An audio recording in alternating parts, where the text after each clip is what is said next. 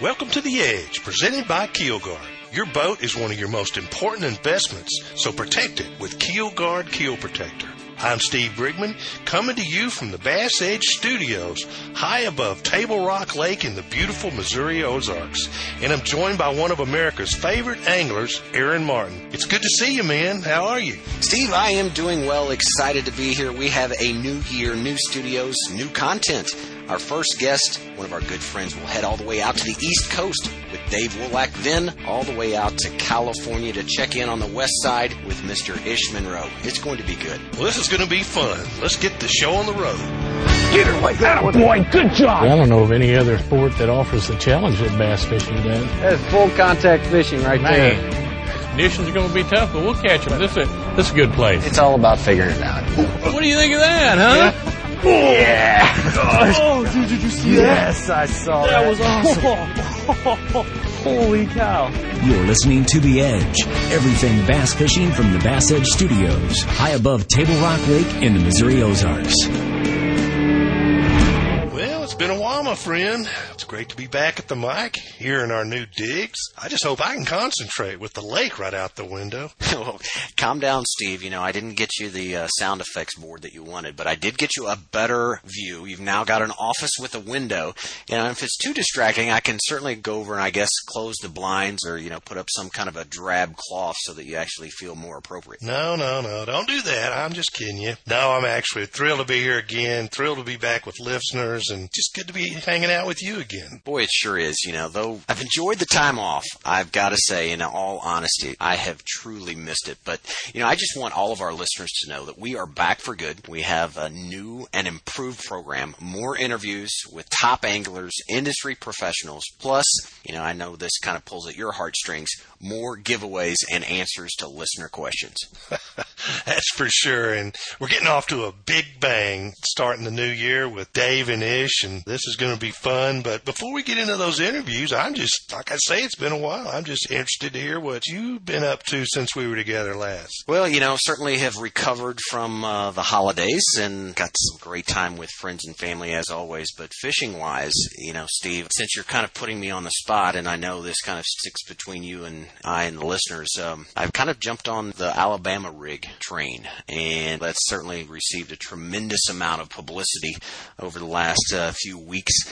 And I was in a little bit different predicament, though. I was actually getting ready for a tournament here on the home lake of Table Rock Central Pro-Am against, of course, all those guys are certainly seasoned veteran anglers looking for that added edge. But the problem is I could not find anywhere to get these things, could not get my hands on one to actually even be able to go out and try them. And given my shortened practice period that I had, I think I devoted about 10 hours. Fortunately, I was able to call Bass Tackle Depot and track one down. They actually have a new one out that will be available to the public. It's actually called the Pac-Man.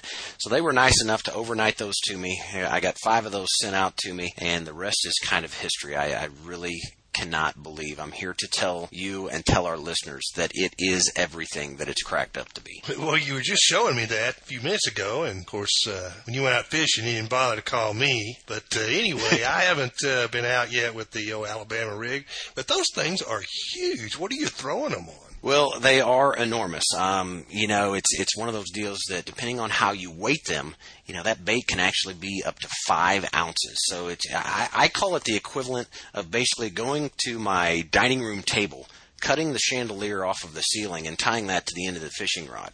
It's that big, and I'm telling you, it really wears on your shoulder. So you have to have the right gear, and really what I'm throwing them on, it's a rod made specifically for these heavier baits. It's made by Dobbins. It's a 7.9 rod, and then, if you can believe it, in this clear water, everything that they tell you, and it kind of goes against the common advice out there, but believe it or not, I'm throwing it on 50-pound braid in this clear water. Well, that's fascinating, and I'm interested to get into that, and I want to do that in a little more detail on our next show. Maybe by then I'll have a chance to get out and check it out. Yeah, well, I wouldn't count on that, but I'll do my best. I have a hard time showing the secrets considering there's only about 5 million people that know what's going on with that, Steve. But no, seriously, what's the elder statesman been up to? Elder statesman?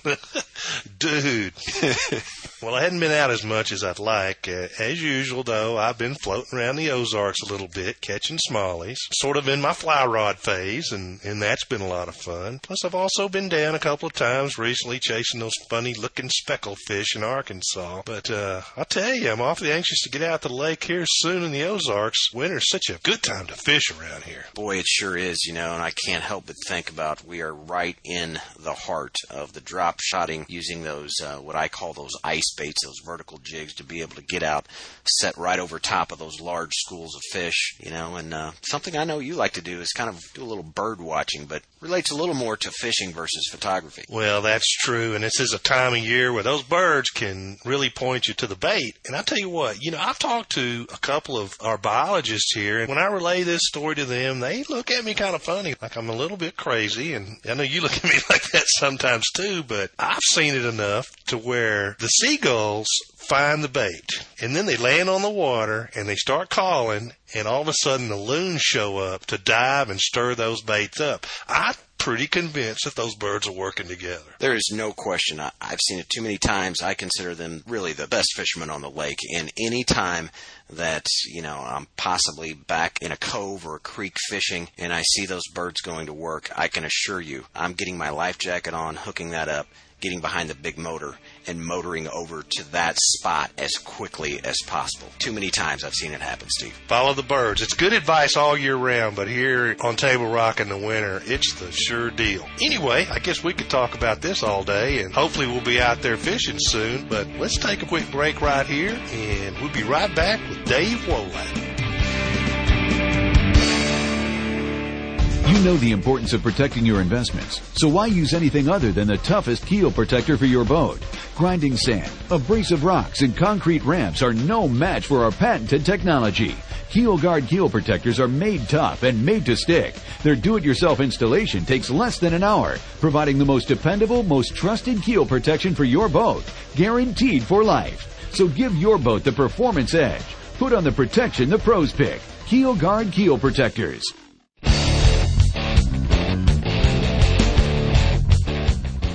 Our next guest is certainly no stranger to Bass Edge, as you, the fans, voted him most popular. Steve Brigman offered best looking, and I think he's most likely to make you laugh. Please welcome pro Dave Wolak. Welcome back to the Edge, Dave. Hey, guys. Thanks for having me on, and thanks for everybody voting me. And the big vote, thank you to Mr. Steve over there. I'm glad I'm the best looking in your eyes. Well, I tell you what, ever since we decided to get back on the air, Aaron's been a little out of control, Dave, so... it was that one day that I winked at you, wasn't it? You did that yourself. It's stuck with me forever.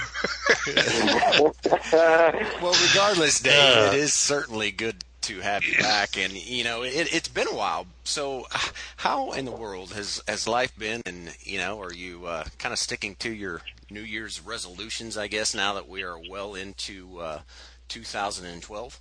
Yeah, life's been good, man. I appreciate you asking. It's been real busy, of course. I've had a super busy tournament schedule for the last, couple of years, along with doing some TV and doing a ton of media events and things like that. And my New Year's resolution was to win a tournament every year, and I've done that the last 2 years, so I think I've been half decently successful. And, each year plays out differently. Not only the locations and the places that we go and fish, but everything from issues that you have on the water to the little decisions that you make to, if you or if you do not land a fish, every year plays out differently. And to have a tournament come together and win an event, one every 4 years or 5 years is good. So I've been very, very fortunate this year. And I guess my New Year's resolution going into next year would be to do the same thing. It's to try to win an event. Thought this might be the year you started your Aaron Martin bobblehead collection. Yes, that might be another thing that I could do. Talk to me about, here we are at the beginning of a new year, and you're looking ahead. I know you've got doing a lot of planning, but do you set specific goals or set a plan or just, what goes through your mind this time of year? Yeah, there's a lot of things. Being the, CEO, CFO, owner, operator, and everything of your own little company yourself, you have to take big picture concepts of what you plan on doing into perspective first. Like, kind of like the CEO that sits back at the desk, you think he doesn't do anything all day and then comes out and barks an order. But I mean, the one thing that I always am trying to keep in perspective is that I want to have a big picture perspective on my own business. And, the first thing that comes to mind is having more fun. And because you want to have and love your job and have fun with what you're doing. And that sounds very Ish Monroe-like, because I know that's what he's going to say. And but he's exceptionally busy, too. And, I mean, we talk periodically, and Ish has had that kind of motto for the last couple of years, have more fun type of thing. And I agree with him, but it's hard to do when you're wrapped up in all the business aspects of it. And one thing for me that going into next year, which I think will turn into and to sort of parlay into having more fun, would be consolidating my efforts. I think that I've been spread really, really thin. Considering 2006, I was fishing, both Bass and FLW, which the Bass Elite Series back then was 11 tournaments, along with the Classic 3 majors, and the FLW schedule was an additional 6 tournaments. And, along with the newborn and moving to North Carolina, my life was pretty much, maxed out in many different ways. Back then it didn't, because I was sort of breaking into the sport, I still had a lot of aspirations. And I still do, and I think we all do. But I think that you could spread yourself too thin very quickly. And now that my son is getting to be, he's 5.5 now, and I'm coaching his teams and doing. So I want to live an additional life on top of doing my professional fishing. And in terms of having more fun, that's going to entail me consolidating my efforts, providing adequate time with my family, and so forth, and just sort of making sense of everything instead of being, a big shamble mess of nonsense all in my garage with all kinds of tackle everywhere. I mean, I could never even get around at that point to get to cleaning and organizing all my tackle because I was doing so much. And so, now, and starting really last year a lot, that consolidation of my efforts has allowed me to, focus in on what I need to be focusing in on and put a greater effort into every event that I do fish, or, media outing or promotional event or whatever I'm doing for my sponsors. I have a more, a clearer mindset. Well, and I think that's a good point, Dave. And, the funny thing is, you and I have even had this conversation before. Really, for the weekend angler, it's very similar challenges in the fact that, a lot of guys that are, whether they're just fishing recreationally or jumping in on some weekend tournaments, they kind of deal with a little bit of the same things of trying to manage their workload. Because being a professional angler, like you said, you're kind of chief cook and bottle washer and everything else. You're a mechanic and, chauffeur and logistics planner. But a lot of the weekend anglers have those same challenges of trying to manage their workload, their family life, and still being able to go out, put time on the water, and be successful. I totally agree with that. I mean, yourself, Steve, myself, I mean, we all remember that one guy in the local tournaments that we used to get mad at back in the day because we'd show up on Saturday with no practice. And there was that one guy that had been there since Thursday to fish the, $15 entry fee tournament. He's been practicing for 2 days. And we'd be like, oh, come on, how could this guy do that? And my point is that, I was that guy that was working, till 9 o'clock at night every day during the week and then showing up on Saturday and then trying to make something of the fishing thing, too. So it is hard to manage that entirety of the effort. I've done a lot in this sport already, I feel, and I still have a lot more to do. But, in this part of my career with, obviously, my son involved and things like that, I want to make it so that I'm doing it the right way and doing it the way that's best for everybody. Well, Dave, I want to talk a little fishing here, of course. And one of the questions we get from a lot of our listeners is from, new anglers that want to talk about fishing on unfamiliar water. And I'm going to give you a little hypothetical here. I'm sure you're too young to remember, but back in the old days, they used to have these tournaments where they'd put anglers on a plane and fly them off to some mystery lake they'd never seen. Well, let's just assume Bass Edge has bought you a ticket on one of these planes, and we're dropping you on a lake, no map. We're just giving you a boat, a trolling motor, and I'll tell you what, we'll even throw in some electronics. What's your approach? Well, that's an awesome scenario, and I feel that some of the tournaments that in the past, like I always used to claim that the majors and when Bass used to have the 6-hole course where part of the place was off limits, and we would just show up on day 3 and start fishing that part of the lake. That I love that style of fishing, and in terms of us doing that, number one, if it was against other competitors, I think that you'd have to always have that, at least for your own head, ruled out that any other competitors do not have any advantage of knowing where that lake is. Because that, I mean, one sentence of information of knowing where it is or what the lake fish is like could enhance your entire approach and strategy to doing it. So if knowing that nobody else is going on there and I'm just going on from an instructional standpoint on the lake, the way that I break it down is I go there, number one, knowing what season it is. First thing that would tell me is, you know, what stage the fish's migrations of the spawn, post-spawn, you know, following shad into creeks in the fall, or if they're in full-blown winter pattern, whatever it is. If, number two, I'd say if the lake has grass or not. The grass variable single-handedly has attributed to so many tournament wins and so many, you know, overall strategies, you know, revolving around that grass, not only in my career, but many professionals' career, that single factor alone determines a lot of my strategy. And then I'd say number three, generally what caliber of fish, you know, in the first hour or two determining what size of fish I'm looking for. And a lot of that can be determined by just what you're catching, what type of, you know, forage you see. If there's big, giant gizzard shad jumping everywhere and, you know, the fish breaking on the surface, then you know that you're going to have a better caliber of fish in there and numbers and quantity too. Once I could determine, you know, some simple factors like that, I just, you know, pull out my seasonal arsenal and go to work. So, Dave, I mean, when you approach a body of water, because I know you've done this numerous times, not only on the tournament trail, but just fun fishing also, from the standpoint, do you normally pull into a creek? You know, in this case, obviously, you've had no preconceived notions or map or anything else. But is that where your electronics come into play and you actually do some graphing and some things like that before you even make a cast? Before I even make a cast or put the boat in the water, I look at the water clarity.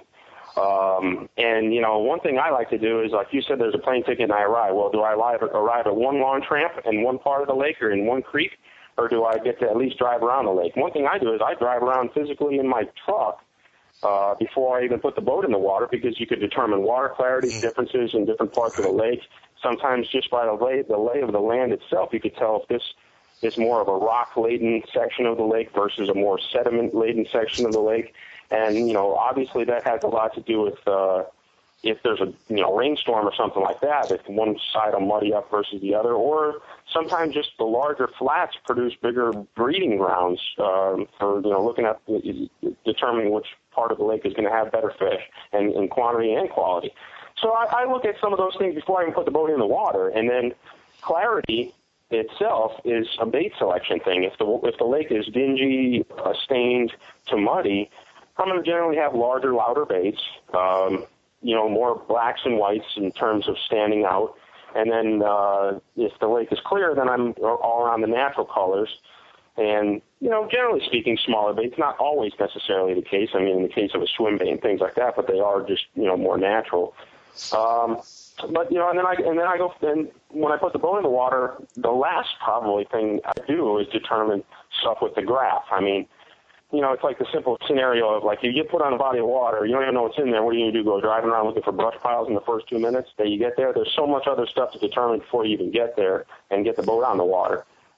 So, yeah, the graph is extremely important when you're finding those finite little intricacies of fishing in terms of detail, spot on a spot, you know, the creek, you know, channel turn that the shad migrate through and hold up for one day prior to going all the way to the back of the creek. Things like that is really what you're determining with your graph. But, you know, and that's more on the ladder of the series of steps that are taken to, you know, a strategic approach that would maybe put you in the winner's circle. Well, Dave, let's take sort of the opposite of that, and let's talk about that body of water that you are familiar with. You know, we've heard a lot of people say that, like, familiarity is not necessarily a great advantage.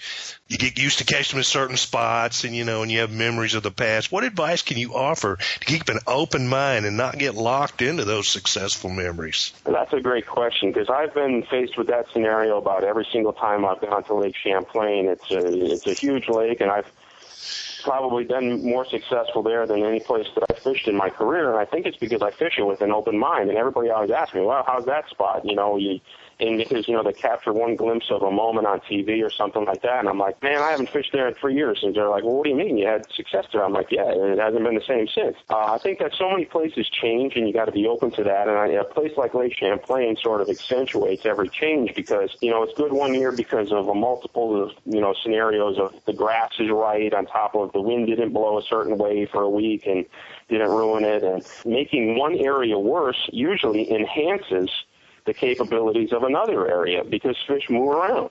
And going to any body of water, especially big bodies of water, you always have to have an open mind. You have to go there and let it play out the way that nature is telling you that it's playing out. I mean, you have to look at every single variable that's thrown at you, and from wind to time of the year to, like things I talked about before, caliber of fish and the clarity of the water, all that stuff you have to look at and collectively organize in your own head and mesh together a strategy or game plan based on what you're served on the platter. And many times the outcome of what you come up with is different from the time that you went there before. I mean, everybody has that story of, man, I caught a 5-pounder on this point on a spinnerbait, 10 years ago, and they go there and it's fine to go and try those spots again because sometimes the spot plays out to be very similar to the time when you caught that 5-pounder.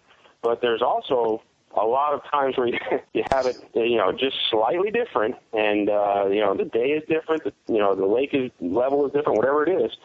And, and that no fish is there, not, let alone the 5-pounder, but nothing's there. And, I guess it doesn't hurt to try, but always try to, just even like I said before, arriving at the lake, let all the stuff that you're seeing in nature sort of start to mesh together in your head before you determine a strategy. Well, I certainly think that's a good point, Dave. And, one of the things, and I'd like your opinion on this, is the ability to call an audible. I think a lot of times that those spots that we've had success on in the past aren't necessarily perhaps where we need to go every time. But one thing that they do is if we are on a body of water that we fish quite a bit, and as those conditions change, like you said, and we can remember, and that's where kind of keeping a log in the journal, that I do come into play, of being able to go to those spots as those conditions develop throughout the day. You might not be there, at the beginning of the day, but by the time that the afternoon rolls around, you see that waypoint on your screen as you're driving past. Let's pull in here and let's give this a few casts because these conditions are comparable. Yeah, we all have seen that. It's played out in its best scenario in the springtime. Sometimes you could catch absolutely zero in the spring because it's low light conditions, and catching nothing in the morning. And then in the afternoon, you get a little warmer water. The water temperature goes from 50 to 52, and it's like the whole place ignites. And, it's just letting things happen and letting things, nature tell you when the right time to make a move is. And if you let it play out, sometimes it works out for you and sometimes it doesn't. But this is, as you know, a very humbling sport. You have to be ready for those failures as well. Well, Dave, that is all just great advice. But before we let you get away, we're going to ask you to help us out with a listener question. And we have a question from Gary. And Gary wants to know, our lake is a rock bowl with no grass and very little cover. Fish always seem to be on the move. I can't keep a pattern on these fish. The lake is real deep and clear. How would you fish this lake? That's a great question, Gary. Thanks for calling in. I think that one of the things is that in a rock bowl, there's always subtle things. Like you could just look at it and say, oh, it's a rock bowl and there's nothing on the bottom. But sometimes, a little rock vein of difference of color or a little, the fissures in the rock are slightly different. Some little determining factor will many times clue you into one side or one piece of the lake being a little bit better than the other.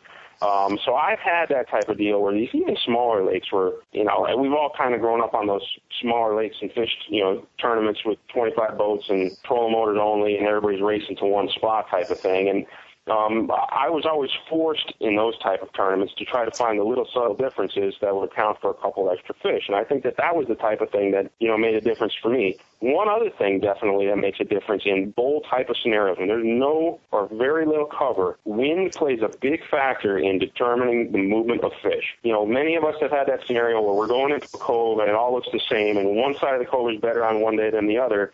Well, is the wind blowing over there? Yes. Well, the wind is blowing over there, and it's creating a little color change in the water, a little shad movement over there. The plankton are all kind of grouped up on that side, bringing the shad over, whatever the case may be. Or just the very opposite of that. It's springtime, and one side has the wind, and the other side is slick calm, and the water's warming up because it is slick calm, and fish are, starting to bed over on that other side because it is slick calm. All gravel, all looks the same, nothing different, just wind making a difference. So look at the wind in those bowl type of lakes, and if it's, depending on what time of the year it is, that, like I said, those two scenarios where it's spawn versus say wind in the summer, creating a little oxygen and a little shad over there might make a difference. Lastly, in bowl type of lakes, just look for fish on your graph. There is nothing like a graph in bowl type of lakes. Some of the experts that fish out in places like Lake Mead, where they're out west, they're expert drop shotters, where there's nothing on the bottom and those fish move around. They are experts on their graph. Just, tuning in their electronics to see one individual fish and dropping on them is a deadly pattern in those types of lakes. So give those things a try, and maybe next time we're on, you could call back in and let me know how you did. Well, there you have it, Gary. I guess we could say the gospel according to Wolak. Dave, we have officially reached your court-ordered time of community service for this month, and congratulations on getting that ankle bracelet off and the tracking device. That's always a positive. I'm sure helps you get around. Anything you would like to add before we sign off here? Just hope everyone had a happy holidays, and I'll see you out on the water someplace this year. All right. Well, as always, Dave, thanks so much for your time, and thanks for being part of Bass Edge. We'll see you, Dave. All right, guys. See you. At Legend Boats, we have one agenda: to build the finest bass boat on the water. It's our passion. Our hand-laid hulls and zero-tolerance stringer and transom system give you a smooth, dry ride, even in the rough stuff. The Alpha 211 with its massive fishing platform. The Alpha 199, fast and stable. And coming soon, the Alpha 191, a 19-footer with a style, attitude, and a price value all its own. Legend Boats. Catch the wave. Ride with a legend. Now you can harness the full power of your boat electronics and catch more fish. Introducing Electronics 101. Whether a beginner or more advanced, leading electronics instructor Mike Webb shows you how to get the most out of any sonar unit. Common problems and frequently asked questions are covered in detail. Electronics 101 also includes bonus deep fishing tips from industry pros. Master any brand graph. Order your DVD by calling 888-390-8780 or online at bassedge.com. It was great as always to hear from Dave. And Aaron, I was struck by how similar he would approach the Mystery Lake to the lake that he was familiar with. A great observation, Steve, and I just think that is a testament to, when athletes, I don't care if you're competing in a formal competition or not, but really as anglers, we are always competing against the fish that are out on the lake, and also a lot of times against ourselves. And I think when you look at that really kind of drives home of what we've heard many times from Dr. Jay McNamara concerning the psychology side of fishing, is that we really need to keep an open mind, not close ourselves down to new opportunities or as those conditions and as the day develops. Just making sure that we're putting ourselves in a position mentally to succeed. Yeah, you may be fishing the same waters, but every day's a new day. There's something about the conditions that are different. And man, that was a great interview with Dave. Well, Aaron, we got some great news here. Just recently, we got a new sponsor on board. Well, I'll let you do the honors. Well, actually, it is. It's right off the press. Exciting news.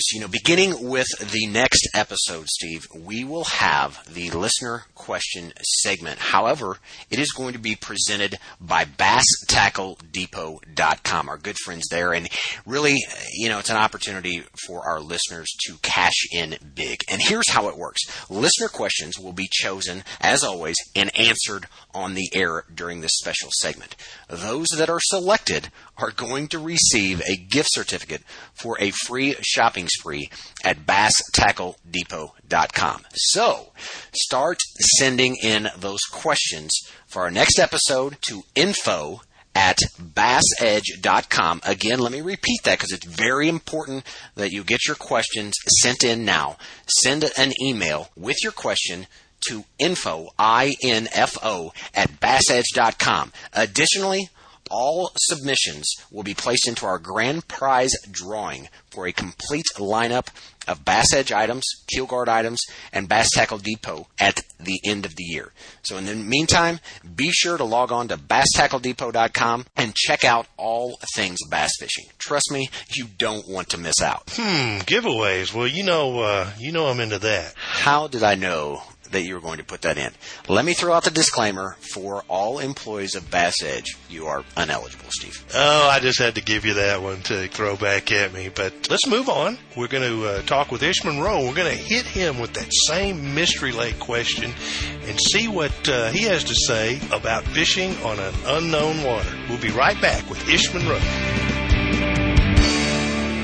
Why did they consistently win? Why did they know about all the latest and greatest baits? BassTackleDepot.com, of course. BassTackleDepot.com is your headquarters for all your bass fishing needs. With over 100 different manufacturers in stock, including Dobbins Rods, Bassaholics Clothing, Boat Bling Cleaning Products, Black Dog, Pepper Baits, Gene LaRue, Jack Allure Company, McCoy Line, not to mention a talented staff of hardcore anglers, ready to assist your every need. It's no wonder Bass Tackle Depot is where the pros shop. Patented in 2000, perfected over years of testing and real-world punishment, the Power Pole is the ultimate shallow water boat positioning tool. Swift, Power Pole deploys in seconds from anywhere in your boat. Virtually silent, Power Pole won't spook wary fish. Secure in strong currents or gusting winds in up to 8 feet of water. Engineered to take it with a lifetime unconditional replacement guarantee on the spike. Power Pole, swift, silent, secure. Visit PowerPole.com to find a dealer near you. Well, as promised, our next guest is a 2012 Bassmaster Classic qualifier who calls the West Coast home. Back for his second appearance on the Edge, it's none other than Ish Monroe. Welcome back, Ish. How's it going? It's going great. Tell me, Ish, you got that Red River all figured out? You ready to go down and win a Bassmasters Classic? You know, it's hard to figure out the Red River because you don't know what the water conditions are going to be. You know, if the water's high, you know, there's a possibility that the tournament could actually be canceled. If the water's low, you know, fishing could be really, really good. So it's really hard till we get down there. So I'm not having any preconceived notions about going down there. Well, that's a good point. Kind of funny that you actually bring that up because we spent a lot of the last interview going into great detail as far as not going in with preconceived notions. And, you know, speaking of which, we kind of consider your West Coast presence, our connection, although I know you spend most of your time in other parts of the country given your schedule. But what are the bass doing right now, and how are they being caught kind of in that western region, Ish? Oh, man, right now there's so many different things going on. I mean, there's 30-pound bags being caught on they call it the Calabama rig. Basically, it's the Alabama rig modified for California, which has basically 3 swim baits on it to use. We got Lake McClure where the spotted bass thrive, and I mean they're crushing big ones on swim baits right now. I mean they had a tournament there. It took like 28 to win that one, and 2 of those fish were over 5 pounds over spotted bass, and they caught them on a swim bait. Well, are they relating to grass? You know, water temperature? Is it because I think for a lot of us, and I realize California is a really big state, but you know, with things that's going on, is there a tremendous difference between, let's say, the East Coast, Midwest, and the West Coast, or is it the thing that you hear a lot, you know, a bass is a bass is a bass? A bass is a bass is a bass, but Northern California has everything. I mean, you've got a shallow water fishery that's very similar to Lake Guntersville at Clear Lake. You've got a river fishery like the Potomac on the California Delta. You've got Lake McClure or New Melones, which is very similar to Smith Mountain Lake, you know, in Alabama. We got Don Pedro, which has a lot of standing timber like the Texas Lake. So that's the one great part about living in Northern California is you got everything. But, I mean, a bass is pretty much a bass, and you go out there and you throw the right bait, you're going to catch them. Well, you know, one of the things we get asked most here on the Edge is new anglers, intermittent anglers who have trouble fishing new and unfamiliar waters. And I'm going to lay a question on you that we hit Wolak with earlier, and it's sort of a hypothetical, but okay. Back in the old days, maybe a little before your time, I don't know, but they used to put anglers on a plane for the Bassmaster Classic and fly them off to some mystery lake. So we've got you a ticket on that plane.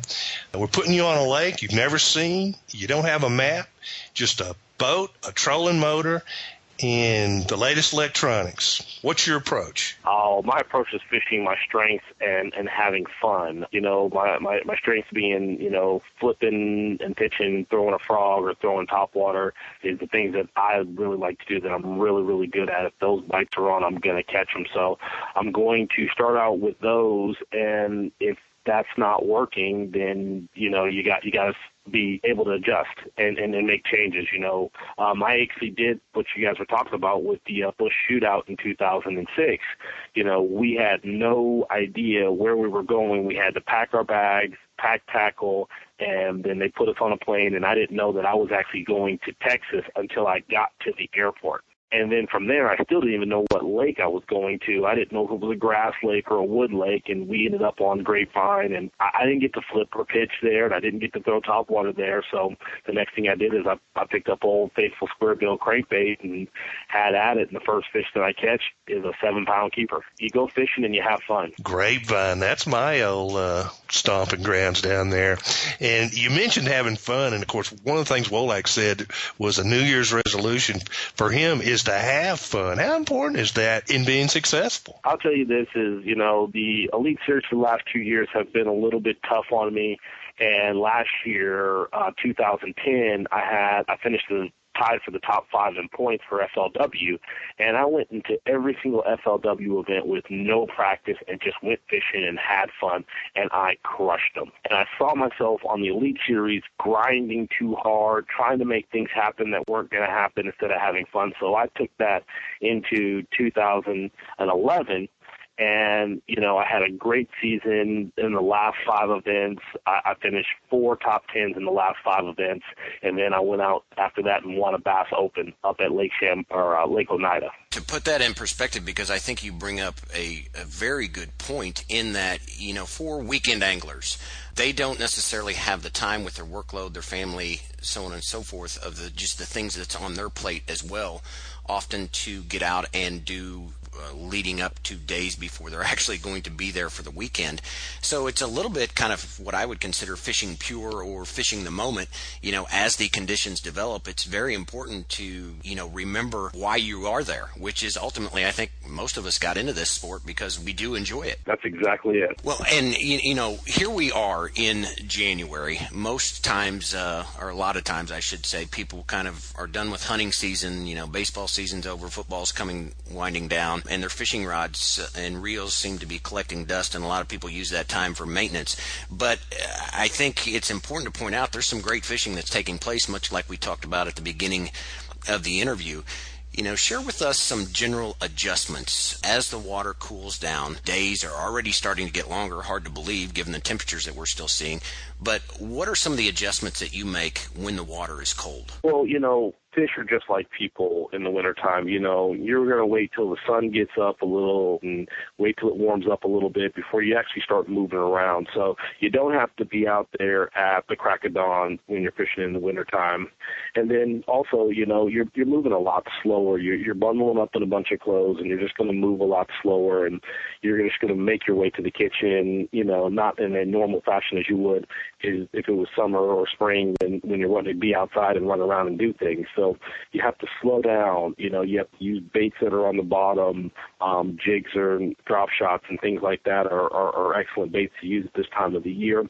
Topwater's not so much. You know, you're not going to be really up for chasing that bait, but, you know, you never can rule it out either. If you go out there and throw a topwater, just make sure you're working it super duper slow and giving the fish an opportunity to look at and eat it. And of course, this is the time of year that, you know, the bite can really be slow. Talk to us about how important mindset is in overcoming tough conditions. Well, just knowing that you're out there, you know, the tough conditions when you go out there and you not get bit for 3 or 4 hours. Well, think about it when you actually do get bit on how good it's going to feel, and, you know, and just kind of slow yourself down and knowing that when you get a bite, it's going to be just, you know, setting the hook and that great feeling of catching a fish, and that you've overcome all the odds of it being cold and nasty out there in the wintertime to not catching fish, but having that mindset that you're going to catch them.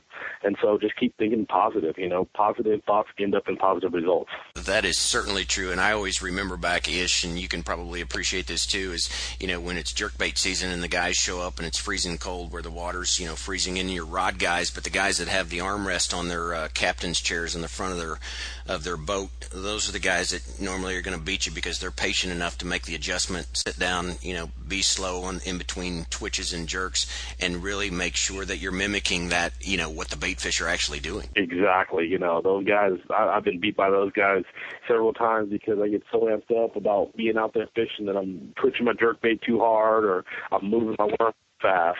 One of the really cool things about this show, and just as we're out and you're out and meeting people, we hear from a lot of new and intermediate anglers, and many of which, really aspire to be the next Ish Monroe.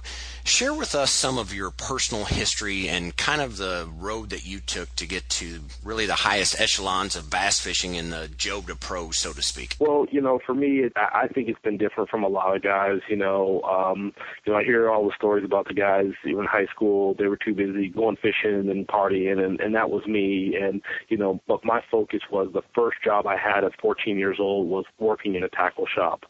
Every book report that I ever did had to do with fishing.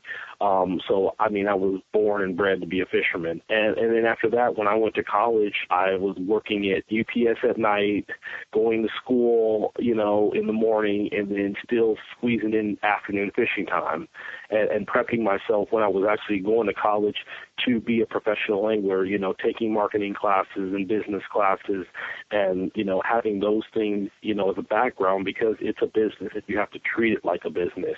And then after college, fishing tournaments, I fished every tournament I possibly could. Actually, I still do that now.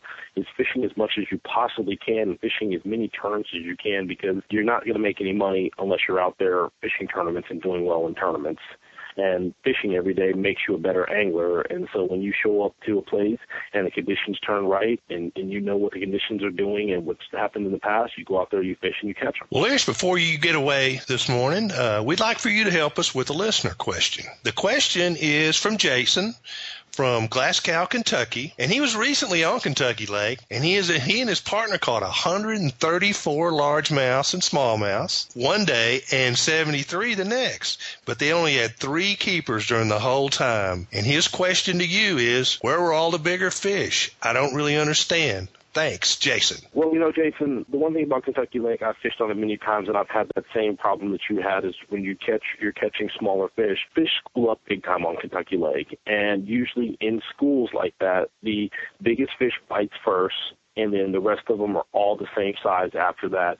So there are no bigger fish in that school. So even though you're catching fish, you got to make a move and you got to make an adjustment to a different area that you haven't caught them. You might not be catching them as fast, but they're probably going to be a little bit bigger in size, or looking for a different school of fish that has a lot more bigger fish and a lot more keepers in it. That's certainly good advice, Ish, and quite honestly, I'm still kind of drooling over catching 200 bass in 2 days on Kentucky Lake. It's kind of hard to pull yourself away from biting fish, but then again, that's why you're paid the big bucks. And I will say, lucky for you, it is time for Brigman's mid-session nap, so that means you get to have the rest of your day back. But anything you'd like to add before we put this thing on the trailer? No, pretty much. Just all the folks out there, go out, have fun, take a kid fishing. That's what my dad did for me, and I'll tell you, it kept me out of a lot of trouble. So parents, even though you might not like fishing, give your kid a chance to love it because they probably will, and it might have the same effect that it's had on me. Is never gotten in any trouble, never went to jail because I was too busy wanting to go fishing.